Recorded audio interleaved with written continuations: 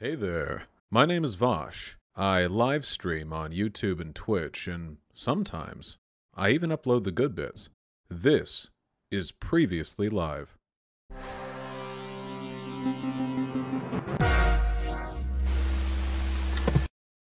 Here, I want to look at the Breaking Points video. Good morning, everybody. Happy Tuesday. Shut up. I'm tired. I'm on fumes, baby. Get me back in my comfort zone. Give me some stupid shit to tear into. Okay, we have to be nice to Crystal Ball now that she's married to Kyle or whatever. Good morning, everybody. Happy Tuesday. We have an amazing show for everybody today. What do we have? This is from 5 hours ago, so it's pretty recent. Crystal? Indeed we do. As you guys know, major breaking stories this morning. Of course, we're going to bring you up to speed on exactly what is going on vis-a-vis Ukraine and Russia, but there's a lot else that we want to cover, including how the media has covered this whole conflict, not sending their best as per usual.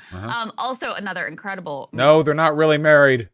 ...story. They keep going with the Havana Syndrome thing. Even the CIA is like, y'all, this is fake. And it's been get to Ukraine shit. Proven that Great applause here, so we'll tell you about that. Also, there's a big fight within the Gulf world. Shut up.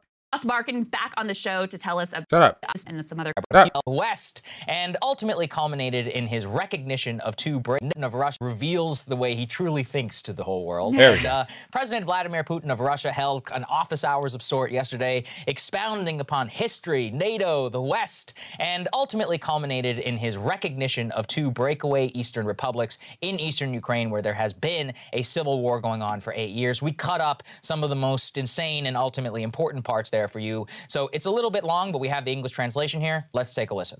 Ukraine itself is now being controlled from the outside. It is perpetrated not only... We saw this. Oh, God, but somebody watching off YouTube might not have seen this. Okay, I'll let it play. ...by the instructions from the West, but also locally via a network of foreign consultants, NGOs, and other institutions deployed in Ukraine. They have direct influence on all the important decisions at all the levels of government, from the central down to the municipal.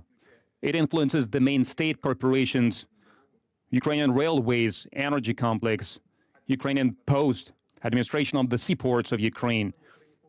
And Ukraine doesn't have independent court system anymore. The Kyiv authorities gave the preferential right to choose the members of the Supreme Legislation Court bodies. And via its embassy in the U.S., the embassy of the U.S. directly controls the National Agency on Preventing Corruption, National Anti-Corruption Bureau, Specialized Anti-Corruption District Attorney Office, and Anti-Corruption Court. It's all done. Folks, this is what it looks like when you can't handle they, them, Ukrainian. Okay? Notice the slurred speech, the half-open eyes, the slumped posture. Looks like he's falling apart. Can't handle it. That's what happens, folks. You gotta watch out for the they, them, Ukrassy. Under the pretense to increase the efficiency of fighting corruption. Well, okay then, but where are the results? Because corruption is still there. It's even worse than it was. Russia did everything it could to keep the territorial integrity of Ukraine. We tried hard to implement the resolution of the Security Council of UN 2202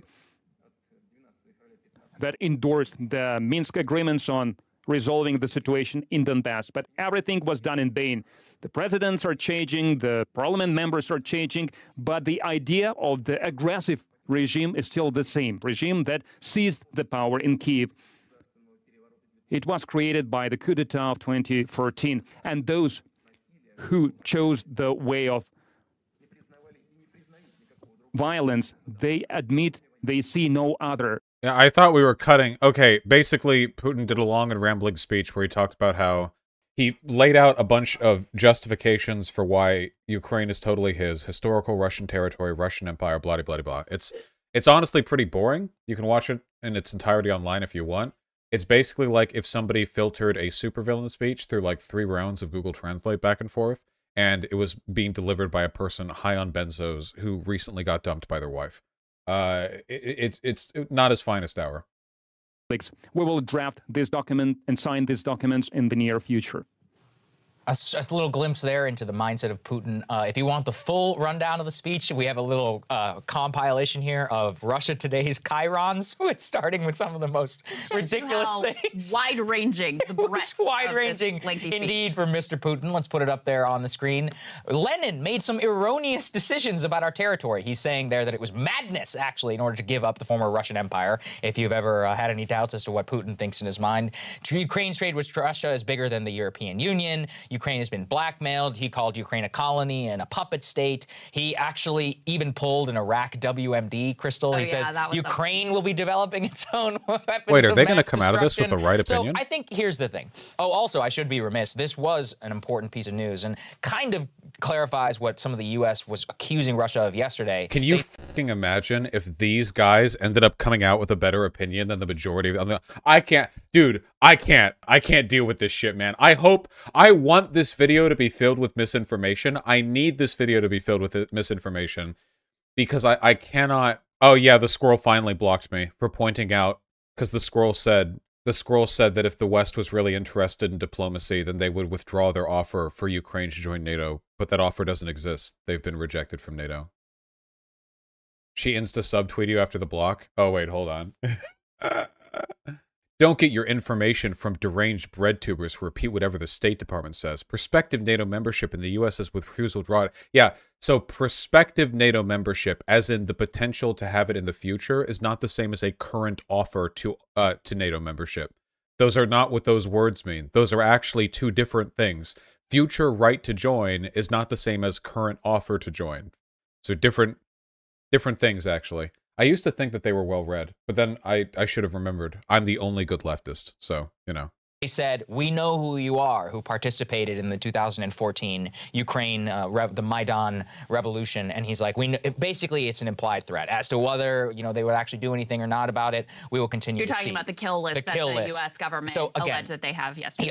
He didn't say kill list, but it's not like he hasn't killed people in the past. So I think really what it comes down to, ultimately, is that the major news is that he recognized those breakaway Eastern republics. That is the number one most important thing that you need to know. But two is this, which is it is extraordinarily clear here that while, yes, NATO and many other Western provocations is, I think, very responsible for putting us in this situation, it takes two to tango, and it's very clear here Putin truly believes in his mind that not only the fall of the Soviet Empire was one of the worst things that ever happened, he said it was one of the most tragic events in human history, but he wants very clearly to restore the Russian Empire to its former glory. So let's go ahead and throw the next element up there on the screen just so you can understand exactly what we're talking about. For those just listening, this is the map of the Donetsk People's Republic, so-called, and the Luhansk People's Republic, so-called, that has been recognized by Russia. That's the gray area. Now, the reason that this matters is that I can't believe this. So far, this is already better than almost every other perspective I've taken from the left. This is so bad, man. I've said this before, and I'm going to keep saying this probably for every single fucking day of this war coverage, okay?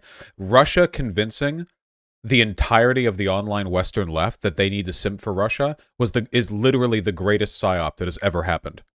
I'm not joking. There was no psyop. There was no attempt at manufacturing people's political compliance that has ever been more successful than the maneuvering which brought about tens of millions of left-leaning people to believe that they should defend Russia, a country which is more right-wing and more capitalist than America is.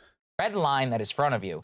They didn't really need to try all that hard. No, I really genuinely think that, like, if the online left, or the left broadly, is going to survive, we need to treat people who are, like, adjacent to these Soviet talking points the same way that we treat, like, people adjacent to explicit Nazi talking points, okay?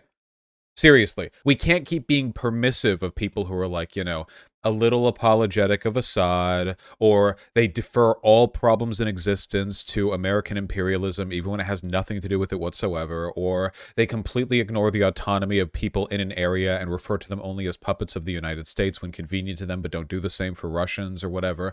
With the people who engage in apologia for China, we need to, like, these people need to be excised from the left as ruthlessly as we would excise people from the left for being, like, explicit transphobes or white supremacists or whatever. But we don't. They're just treated as, like, in-group disagreements. They're treated as, like, oh, well, we have different perspectives, and sometimes there are more Western-aligned lefties, and sometimes they're more... No, they're not. You cannot be a Russia-aligned lefty, okay? You can't. You cannot be. You can't, that's not a thing that a person can be, actually. That's not, those are incompatible positions. The most pro-Russian position you can take is one in which you think that it is equally destructive to the United States. That's it. That can be your position. And even that, in cases like with Ukraine, is a pro-Russian position. Because America has, like, nothing to do with what's going on over there. For those just listening, is basically half of the so-called recognized territory is where the current Ukrainian front line is. So on the right, that's the Russian front line. On the left is the Ukrainian front line. So just this morning, Crystal, in Russia, the Duma actually met in order to ratify Putin's decision. Now, in ratifying that decision, it's actually unclear right now as to whether they ratified the decision to recognize the territory that is under the direct control. Hassan's brain is melted. Sure, as long as we're being fiery. The department has been fucking claiming was happening. Okay? So, why is there never... I urge everyone to think, why is there never, ever any kind of consolation or any kind of capitulation, any kind of, like, acceptance of... You see this? Of running with, like, exaggerated intel, goalpost shifting Lamau? Yeah, No, he didn't. I don't know why he's harping on the State Department so much when they've been right and he's been wrong. I don't know. Like, I feel like this would be the time to shut up about the State Department. You know what I mean? Because they clearly took the W over Hassan on this one. Goalposts have shifted. Goalposts shifted on the mainstream media side that fucking kept saying Kiev is going to go in there. They're gonna go into Kiev. They're gonna go into Kiev. They're gonna go into Kiev.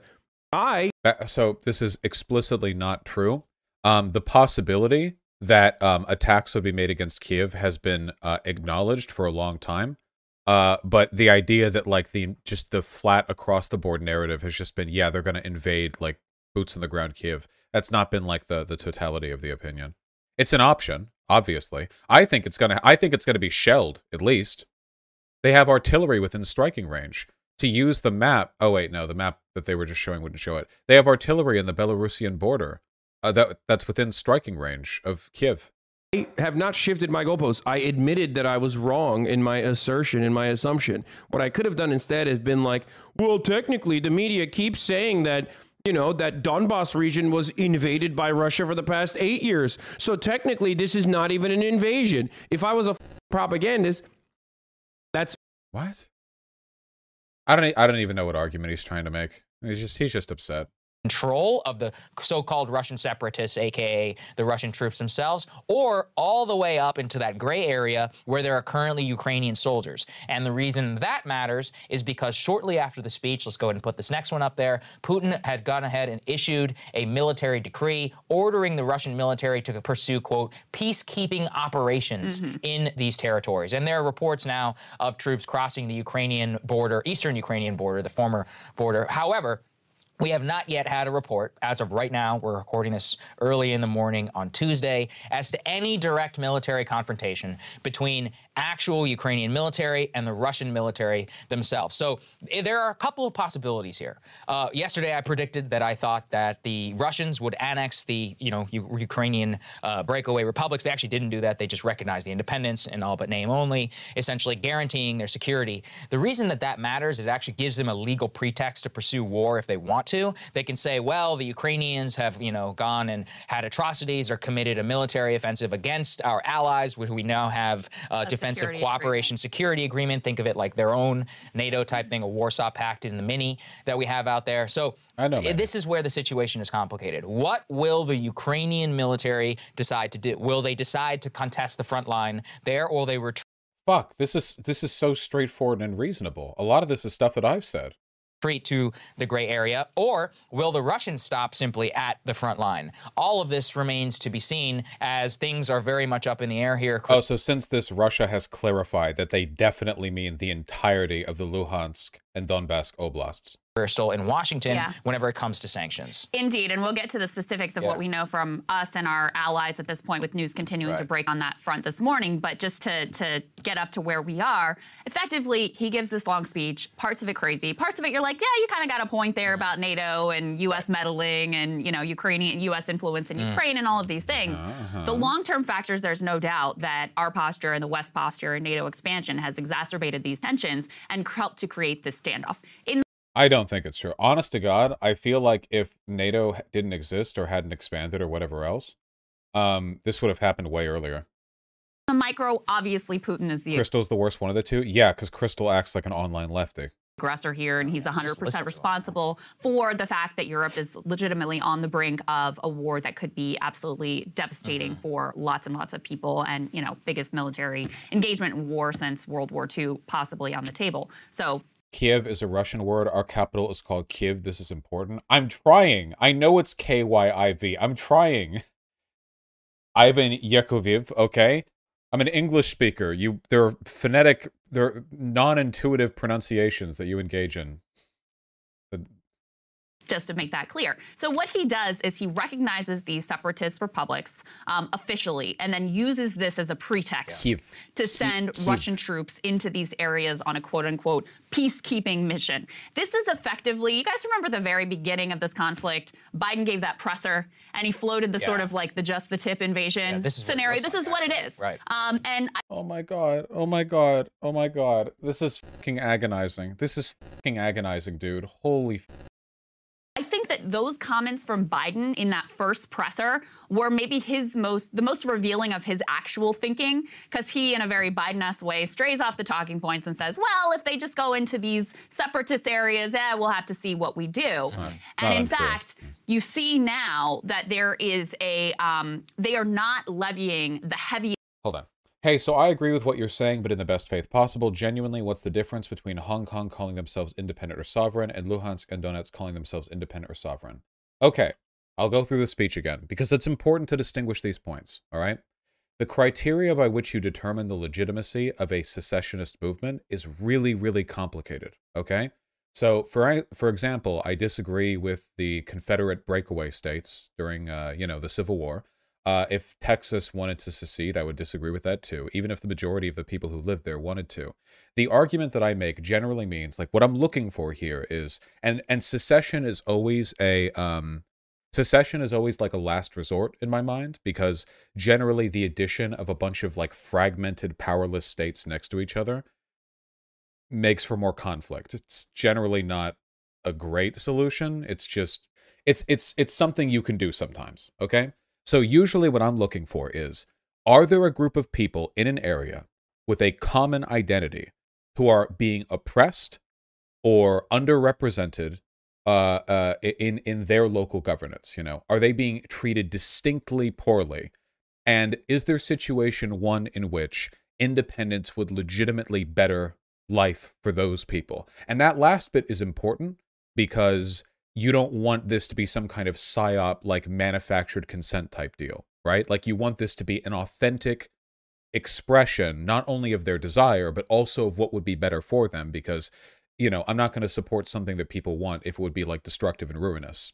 People wanted the Iraq War, right? Like, you know, how about comparing it to the American Revolution? Well, the American Revolution, I think, fit these criteria. First of all, the American Revolution took place in a colony.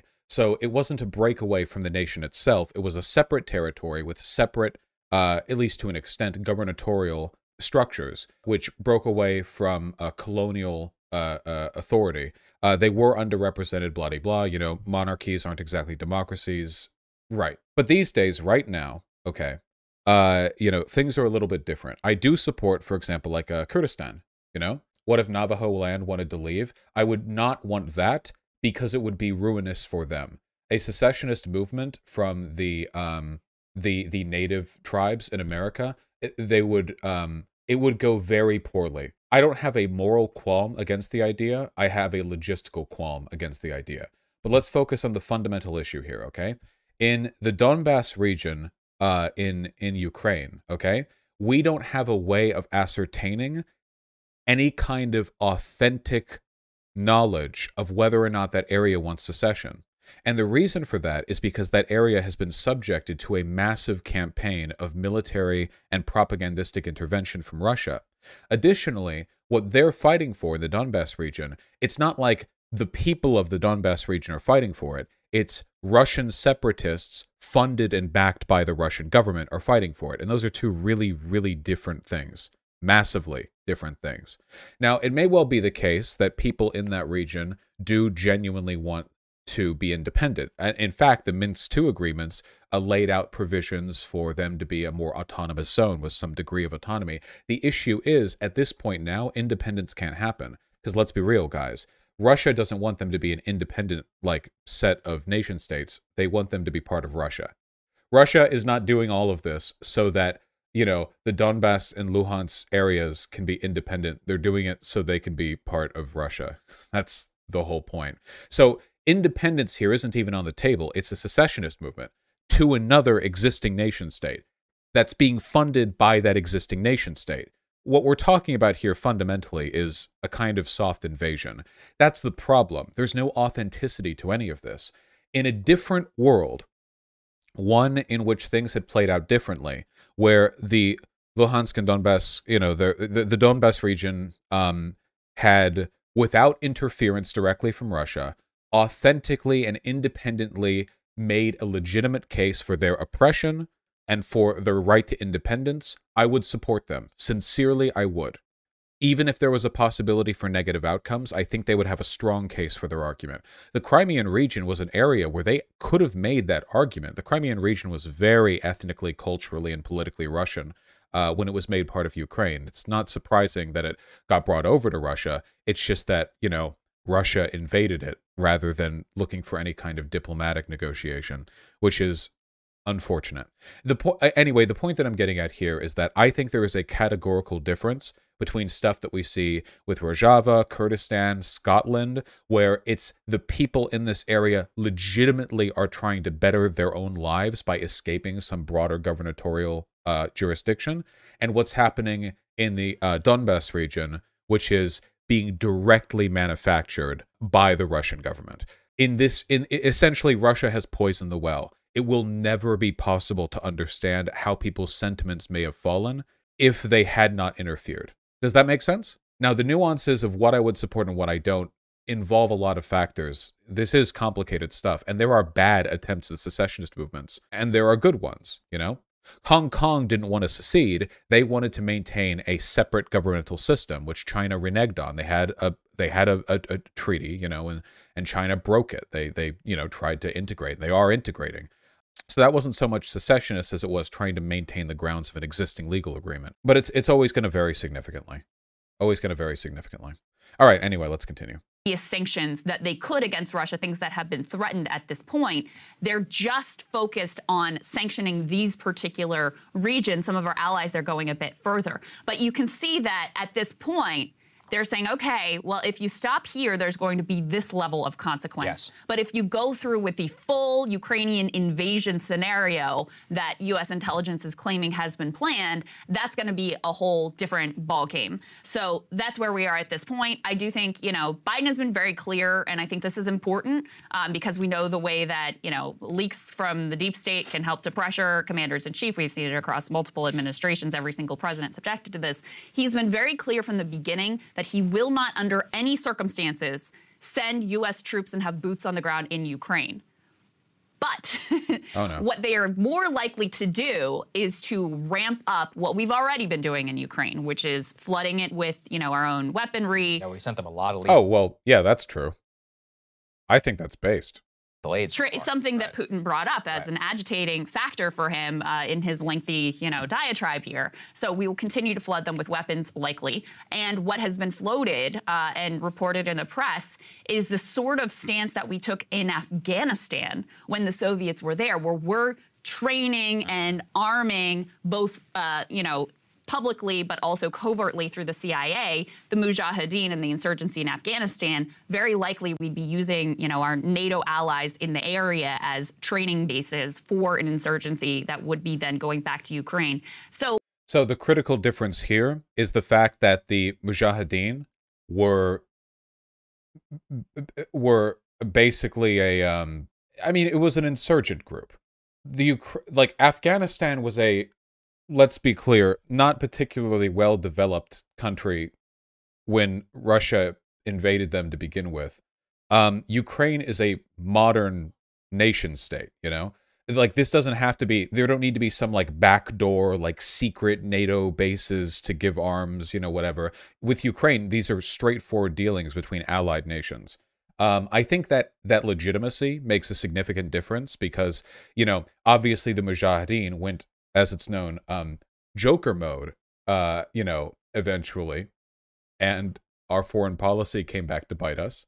So that wasn't great for us. But I don't really think that you can make a comparable argument for what's happening with Ukraine. I don't think, like, if we fund Ukraine and give them weapons and they beat off Russia, I don't think that Ukraine will then, like, 9/11 us. You know, like I don't think it's comparable. You know, it's a legitimized nation state. And for what it's worth, by the way, they have problems with corruption, but modern Ukraine has done some pretty cool stuff. I've been reading up on it, you know, because I kind of wanted to get a barometer on how corrupt Russia is compared to Ukraine, and it's really not even close. Ukraine was very corrupt a while ago, but they've made some pretty significant, you know, strides towards transparency and democracy in the meantime. And I think, you know, I think that's worthy of recognition. They've very clearly made an effort to modernize their country in a political sense. That's not to say it's not a problem they still struggle with, but, you know. Unlikely that even in the worst case scenario, we end up with our own boots on the ground. That doesn't mean that we wouldn't be involved in sort of propping up what's going on there. Oh, absolutely. And I want to say, I see a clamoring here in Washington in order to bring the full suite. Hold on. Somebody in chat said, how are civil rights in Ukraine? Human rights in Ukraine, under which civil fits, are a contested topic and is labeled partly free by organizations such as the Freedom House. According to the OSCE, Human Rights Watch, both sides violated the line of war, ongoing war in Donbass. The government imposed excessive restrictions on freedom of media and sexual diversity. It was not fully respected, so on. Yeah, we can take a brief look through. They're not going to be more progressive than us, so don't go looking for some like Spain situation here. Right to a fair trial, some degree of of dependence in their judicial system, media freedom. I'm looking for modern stuff. Here we go. 300 violent attacks in the media. Shut down several television stations operating on Russia. Oh, they're trying to shut down like Russian shit. Oh, shit. That bitch had a titty out down there. Wait, hold on. Wikipedia. Some of us are live streaming over here. Wait, go back. The whole point is that I'm not going back. Up there. Violence against women. I don't even see an LGBTQ section. Your cam covered it up? Oh, okay. Well, you know. Anyway, the country has a lot of work to do, but I think they've come a long way from where they were. Suite of sanctions that were reserved for a full military invasion of Ukraine. And I couldn't agree more with the current policy, which is, let's go ahead and put this up there on the screen, from Jen Psaki saying that they will be putting sanctions both particularly on these breakaway republics. Now, let's be honest, there's not a lot of business. Doing a lot of trade with Donetsk. Not much business between Donetsk and Washington. That being said, here's the point, which is it doesn't take a genius to know that these areas have been in civil war for 8 years and have been under de facto military occupation by the... Okay, sorry. Last thing I will show. In a 2010 European study, 28%, only 28%, of Ukrainians polled believe that LGBT individuals should live freely and however they like. A 2017 poll found 56%, an actual doubling in 7 years, of Ukrainians believe gay and bisexual individuals should enjoy equal rights. It's not exactly the same methodology or question, but I still think that indicates a pretty significant leap. Attitudes are becoming more accepting in line with worldwide trends. In 2015, the Ukrainian parliament approved an employment anti-discrimination law covering sexual orientation and gender identity. In 2015. And in 2016, Ukrainian officials simplified the transition process for transgender people and began allowing gay and bisexual men to donate blood. Wow! Even in America, we don't have that at the moment. Cool. Oh, wait, do we have it now? We didn't have it for a while, at least. Great. All of this happened after we ousted the pro-Russian puppet president, by the way. By we, I mean the CIA. Cut the stream, Pepe. Yeah. Look, progress has been made. Russians already. So under that circumstance, there is a substantive difference. Okay, sorry. Wait, Vosh, did the CIA actually have something to do with that? Okay, it's probably reasonable to assume the CIA has something to do with everything that happens everywhere. However, the CIA, to all the best of our available knowledge, did not cause the ousting of the 2014 Ukrainian president. It seems like it was something which happened organically as a product of the population of Ukraine's genuine distaste for him.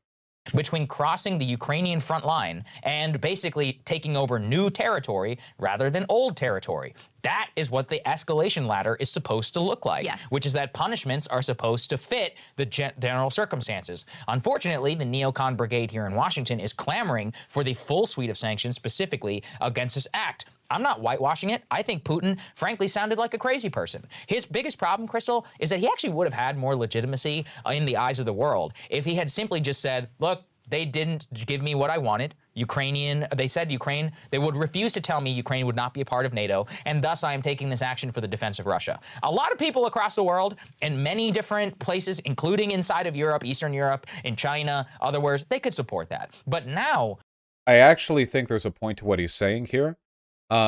Because the big line that Russians use, the biggest argument that they've engaged in is that Russian incursion into Ukraine is a legitimate act of defense because Ukraine won't refuse to join NATO. Now, this is a bad argument. I disagree with it fully, but that's like the main argument they've used. And it does weaken Russia's position a little bit for Putin to have this hour-long rambling speech where he gives like 78,000 other reasons why actually Ukraine should be his. You know what I mean? Like, you can disagree fully with the NATO line, but if they had just used that line, stuck with it, done what they were going to do, did the invasion, at the very least, it would have, you know, it would have contributed to the idea that that was the authentic reason they were engaging in that behavior, whereas throwing out a billion possible reasons why and doing this false flag bullshit for a week long in Donbass, you know, it kind of contributes to the impression that he's just throwing shit at the wall and seeing what sticks, which is true. That is what they're doing. Well, you have basically said, unless you are full bore on board with this, like, absolutely rewritten Russian revanchist history, restoration of the full Russian Empire, you know, like some Treaty of Brest-Litovsk, you know, and all this other stuff, then you're not on his side. And so he basically, and this is always a problem with authoritarians, they really just can't help telling you exactly what they believe because they're so arrogant and they just don't have any checks. You saw yesterday in that Russian Security Council meeting that one of the officials slipped up, and he's like, Putin was like, "What should we do, Mr. Minister?" And it's all televised. It's some sort of weird Soviet show. And the guy, and he's like, "Well, we should annex them." And Putin's like, "That's not on the table. We're talking about recognizing independent republics, not annexing." And he gets all sweaty. I'm sure he knows he's messed up. He's going to get beaten a little bit longer. I want to, on that point about the Biden administration's relative restraint as compared to what, you know, I saw Newt Gingrich out there saying, oh, it's Chamberlain all over. The Putin is Hitler comparisons. Please people go watch my Chamberlain monologue. Please do. Definitely do that. And here's what the Biden administration is officially saying. This is from a senior Biden admin official. More sanctions coming tomorrow, but won't say if Russian peacekeeper, quote unquote, moves into Donbas count as an invasion that will trigger the massive sanctions promised, and notes that Russia has long had a military presence in that area. Exactly right. So they are preserving their ability to hold back the biggest sanctions. And also, I mean, that creates one of the things Putin said in this speech is, hey, I think they're going to sanction us regardless. So this is the Biden administration trying to signal, no, actually, there is a chain of escalation here. Our response will depend on your actions. I'm being torn up inside, dude. I'm being annihilated. They are legitimately engaging with this issue with a level of nuance that I am not seeing from any other online leftist. I don't agree with everything that they're saying, but they're actually engaging with reality and actually responding to it. This is fucking devastating for me. I need to, like, I can't deal with this, man. I can't. Chill on head, if you fucking start with me, I swear to God. I'm in the goddamn Twilight Zone. I know, prisoner. Oh, God. I can't do this. This is too much, man. This is too much. Guys, how are we supposed to win any political battles when this is the shit we're dealing with? The online left is so dysfunctional that people who talk like Caleb Maupin are capable of commanding a significant amount of, like, political attention and drive a ton of, like, political discourse. I don't understand.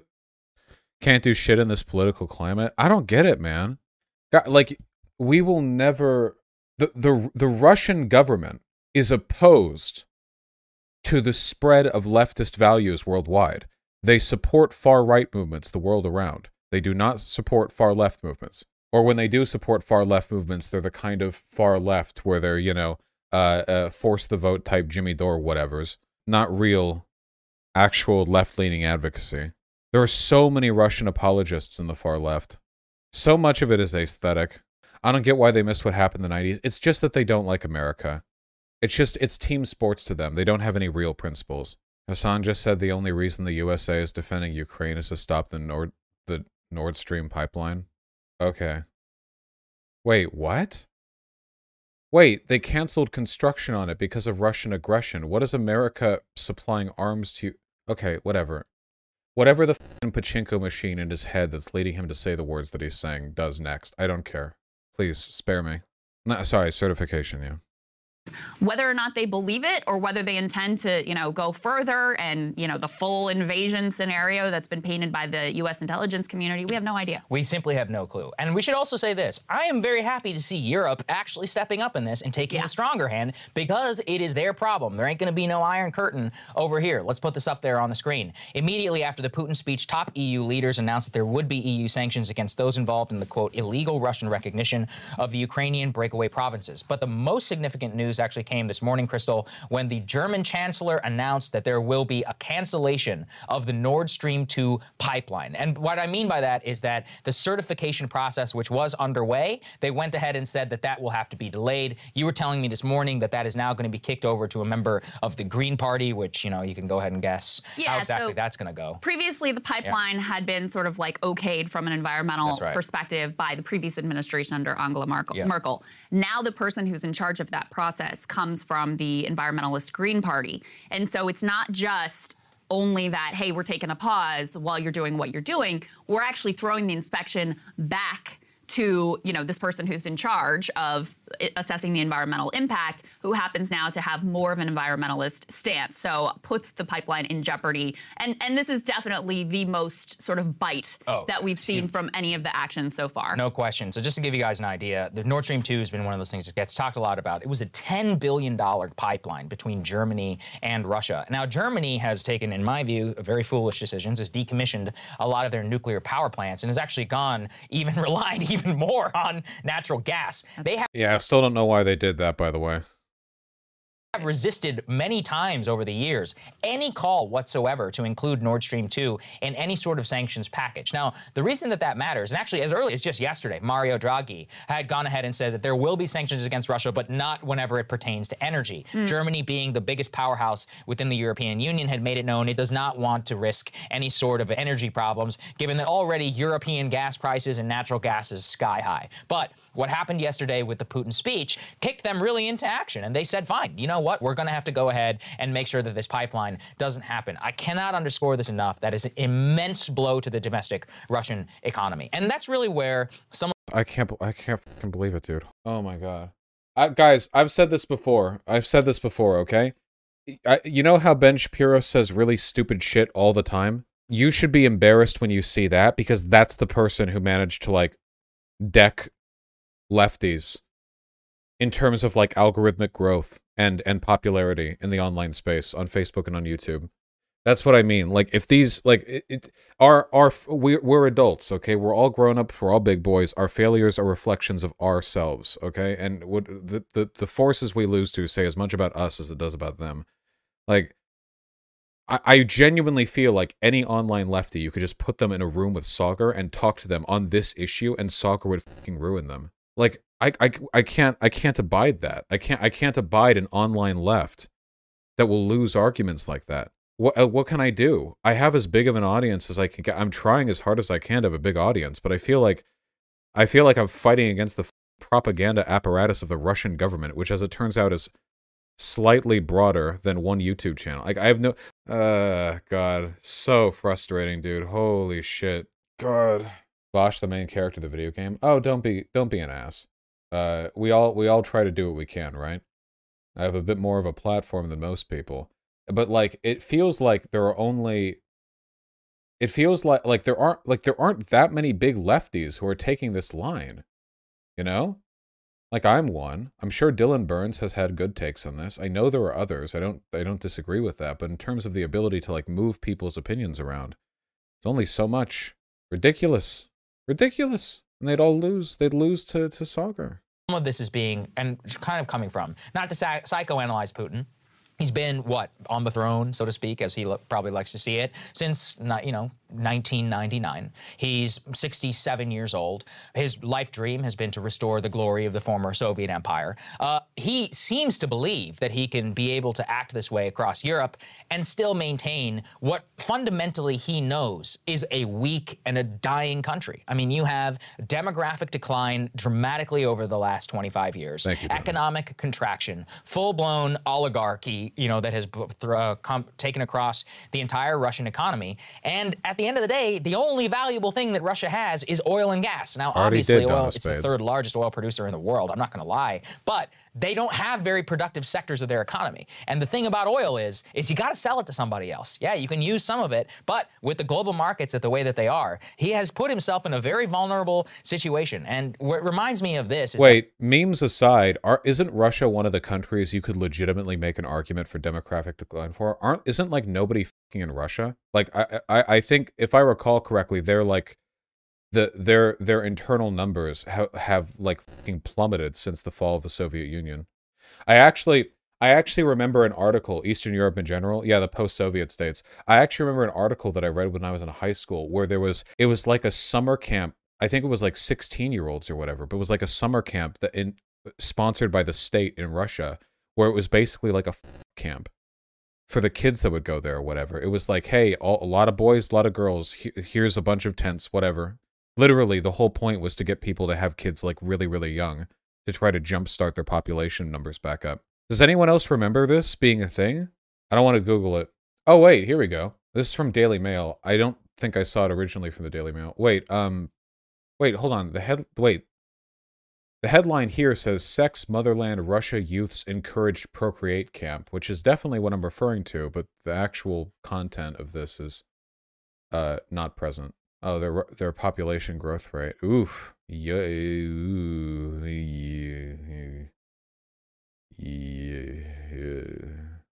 this is, yeah. So if there was ever a country for which an argument for demographic decline could be made, yeah, this was in 2007. Nashi's annual camp 200 miles outside Moscow is attended by 10,000 uniformed youngsters. Attendance is monitored via compulsory electronic badges, and anyone who misses 3 events is expelled. So is alcohol, but sex is encouraged and condom is nowhere on sale. Young women are encouraged to hang out in thong. Yeah, this is incredibly f***ing weird. It's basically like a mix of like a propaganda camp and like a breeding camp. This is worse than I remember it being. Nazis did the same thing in Germany. Yes, they did. Yeah, this is weird. They shouldn't do this. This was under Putin. 2007, he was in power. Bunch of people marry. Yeah, sorry. State-mandated breeding grounds. Okay, all right. Sorry, we got distracted there. I just can't believe this is a real thing. Jesus. When you're not a fascist government at the youth camp where you teach loyalty to the state and also have them breed. Oh, boy. It's literally called the Nashi Youth Movement. Are they making fun of me from beyond the purview of time and space? Are they peeking through the void to mock me? Oh, dude, it's not. It's nothing like the Hitler youth camps. It's the Nashi youth. Oh my God. Criticism. I hope so. Christ. Okay. That the idea is that authoritarians and states are actually most dangerous on their decline rather than on their way up. Because you think about this, Ukraine is a country of 44 million people. They actually are fairly dynamic economy-ish. I mean, yes, it's very corrupt and all that, but they have a large youth population, more of a connection with the West. They're educated. It's actually would be a coup in order to add those 40-something million people to the Russian, nation and the Russian Federation, I guess. And so the way he looks at it, it's a way in order to lash out, use the nuclear power, obviously with his ambitions at the end of his life, and try and restore some dignity, and I'm not saying it as if I agree, but in his own eyes, as to what is happening. So that's kind of my read on the situation, but I think this is awoken. What was the phrase that Yamamoto said? It was like awoken a sleeping tiger or something after Pearl Harbor. I think Europeans are really going to have to wake up. They have skated under the U.S. nuclear umbrella for a long time. Their German defense spending and all that has been like 1.6% or whatever of GDP. We're entering a new era of geopolitics here with this Nord Stream 2 pipeline. That, I think, is really significant. I mean, it does feel like we're at this kind of pivot point in terms I can't believe this. This is agreeable. Yeah. Legitimately, okay, I could be talking out my ass here, but as I understand it, the fact that the United States is basically the ringleader for Western European military defense means that Europe has not been as self-regulating, which has led to a ton of problems that might have been better addressed if Europe took account of its own problems more seriously without like broader US direction. The United States has a ton of control over NATO, obviously, because we're the United States and we're the US and we're the United States and we're America and we're the United States and the US also in America. And for that reason, like America is not as committed to, you know, European stability as Europe is. Europe kind of relies on us. But maybe it would be better if they were a little bit more autonomous. Maybe the delegation to the foreign, like to the superpower across the Atlantic isn't the best. I don't know.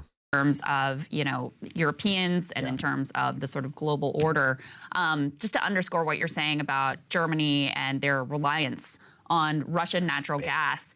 These are the numbers. This is from the New York Times. So natural gas, increasingly critical source of energy for Germany, last year accounted for nearly 27% of all energy consumed, and 2/3 of that natural gas came from Russia. Yeah. So this hurts the Russians. It's also going to definitely... The German economy is about to tank. There's no question. It's going to hike energy prices definitely in Germany and across all of Europe that were already, like us, facing elevated energy prices. So that's why this move is so significant, because they know that it is going to impact their own, you know, the pocketbooks of their own consumers there. Maybe you shouldn't have turned off those nuclear power plants, you stupid idiot piece of shit.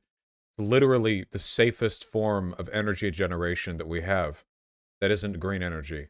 Between coal, natural gas, oil, and nuclear is massively safer, overwhelmingly. And the only time we've ever had nuclear meltdowns are after, like, the poor safety standards, okay? I trust the Germans to maintain their plants. In Germany, so that's really significant. The other thing that I want to say about Putin's speech, you made the point that it was sort of foolish that he, you know, just had to tell you everything he thinks about it instead of focusing on the issue at hand and what even people like Bernie Sanders have to admit are some legitimate grievances about NATO expansion. I mean, you've heard it all in the show. Understandable concerns about those sorts of things. But because he has to lay out the full breadth of, you know, Soviet history and all of this, it expands the concerns beyond Ukraine, so that other areas that were part of the Soviet Union, then you have to go, oh, so maybe this isn't just about Ukraine and their potential membership to NATO.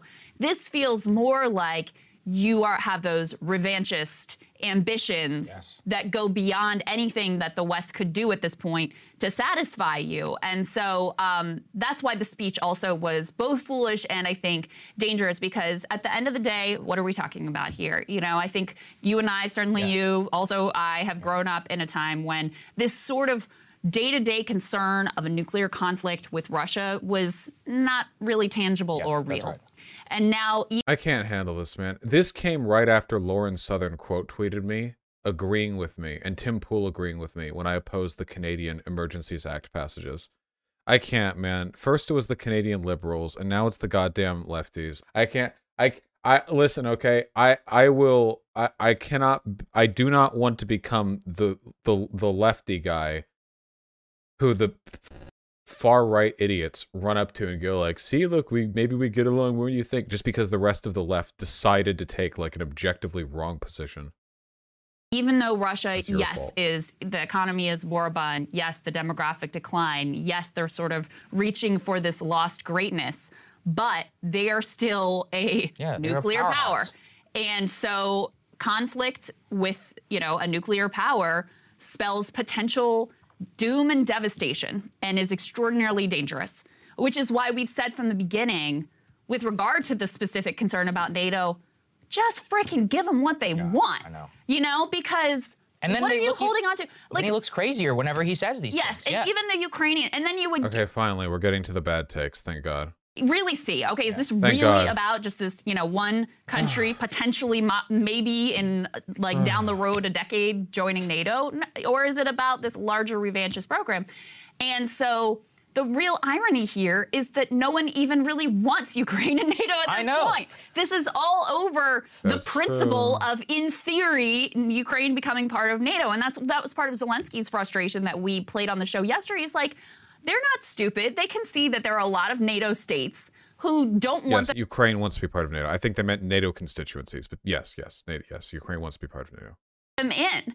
And so he was saying, listen, just tell us that. Like, be honest about it, because that might help to de-escalate the situation. It's just so silly to get so caught up on this principle of theoretically we could let Ukraine in, even as no one actually... I think that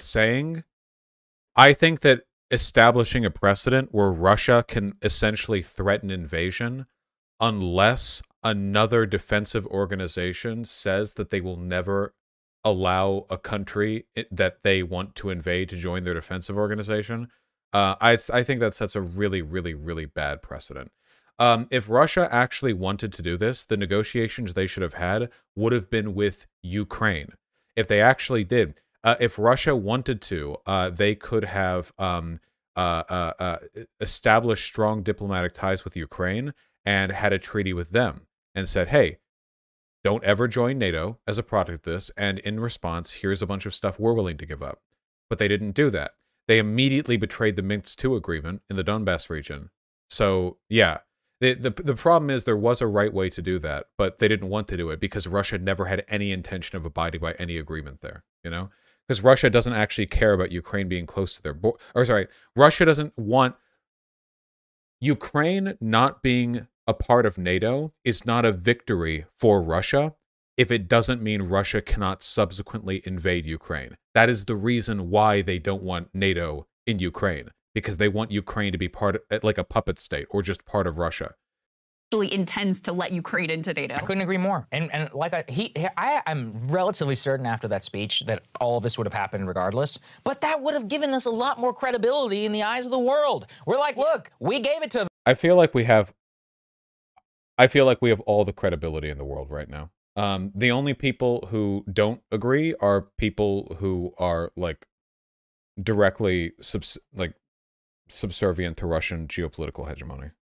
Them, and then they still did it. So if what they really mean is that they want the Baltics back in the empire, sorry, Baltics are in NATO now. Like, there's a tripwire, and that's just how it is. And they don't seem to like. And if that's really your beef, then say so. Well, and then we have more clarity, right? Exactly. Then you know what you're dealing with. Whereas now he can still have this fig leaf of cover about, oh, this is just about NATO's potential expansion. And don't think that the Chinese are not going to be backing him up on this, because they're watching very, very closely as to how this all relate in East Asia. My great fear is that this has a conflagration and that we have some great European war, and that it will tank the entire global economy. I mean, already we're seeing problems in the U.S. market. Obviously, I have concern for the Ukrainians. I'm not saying this is the biggest problem, but I'm saying in the way that it pertains most to us is that we're going to... How the f does Sagar sound more empathetic to the Ukrainian people than fucking lefties, man?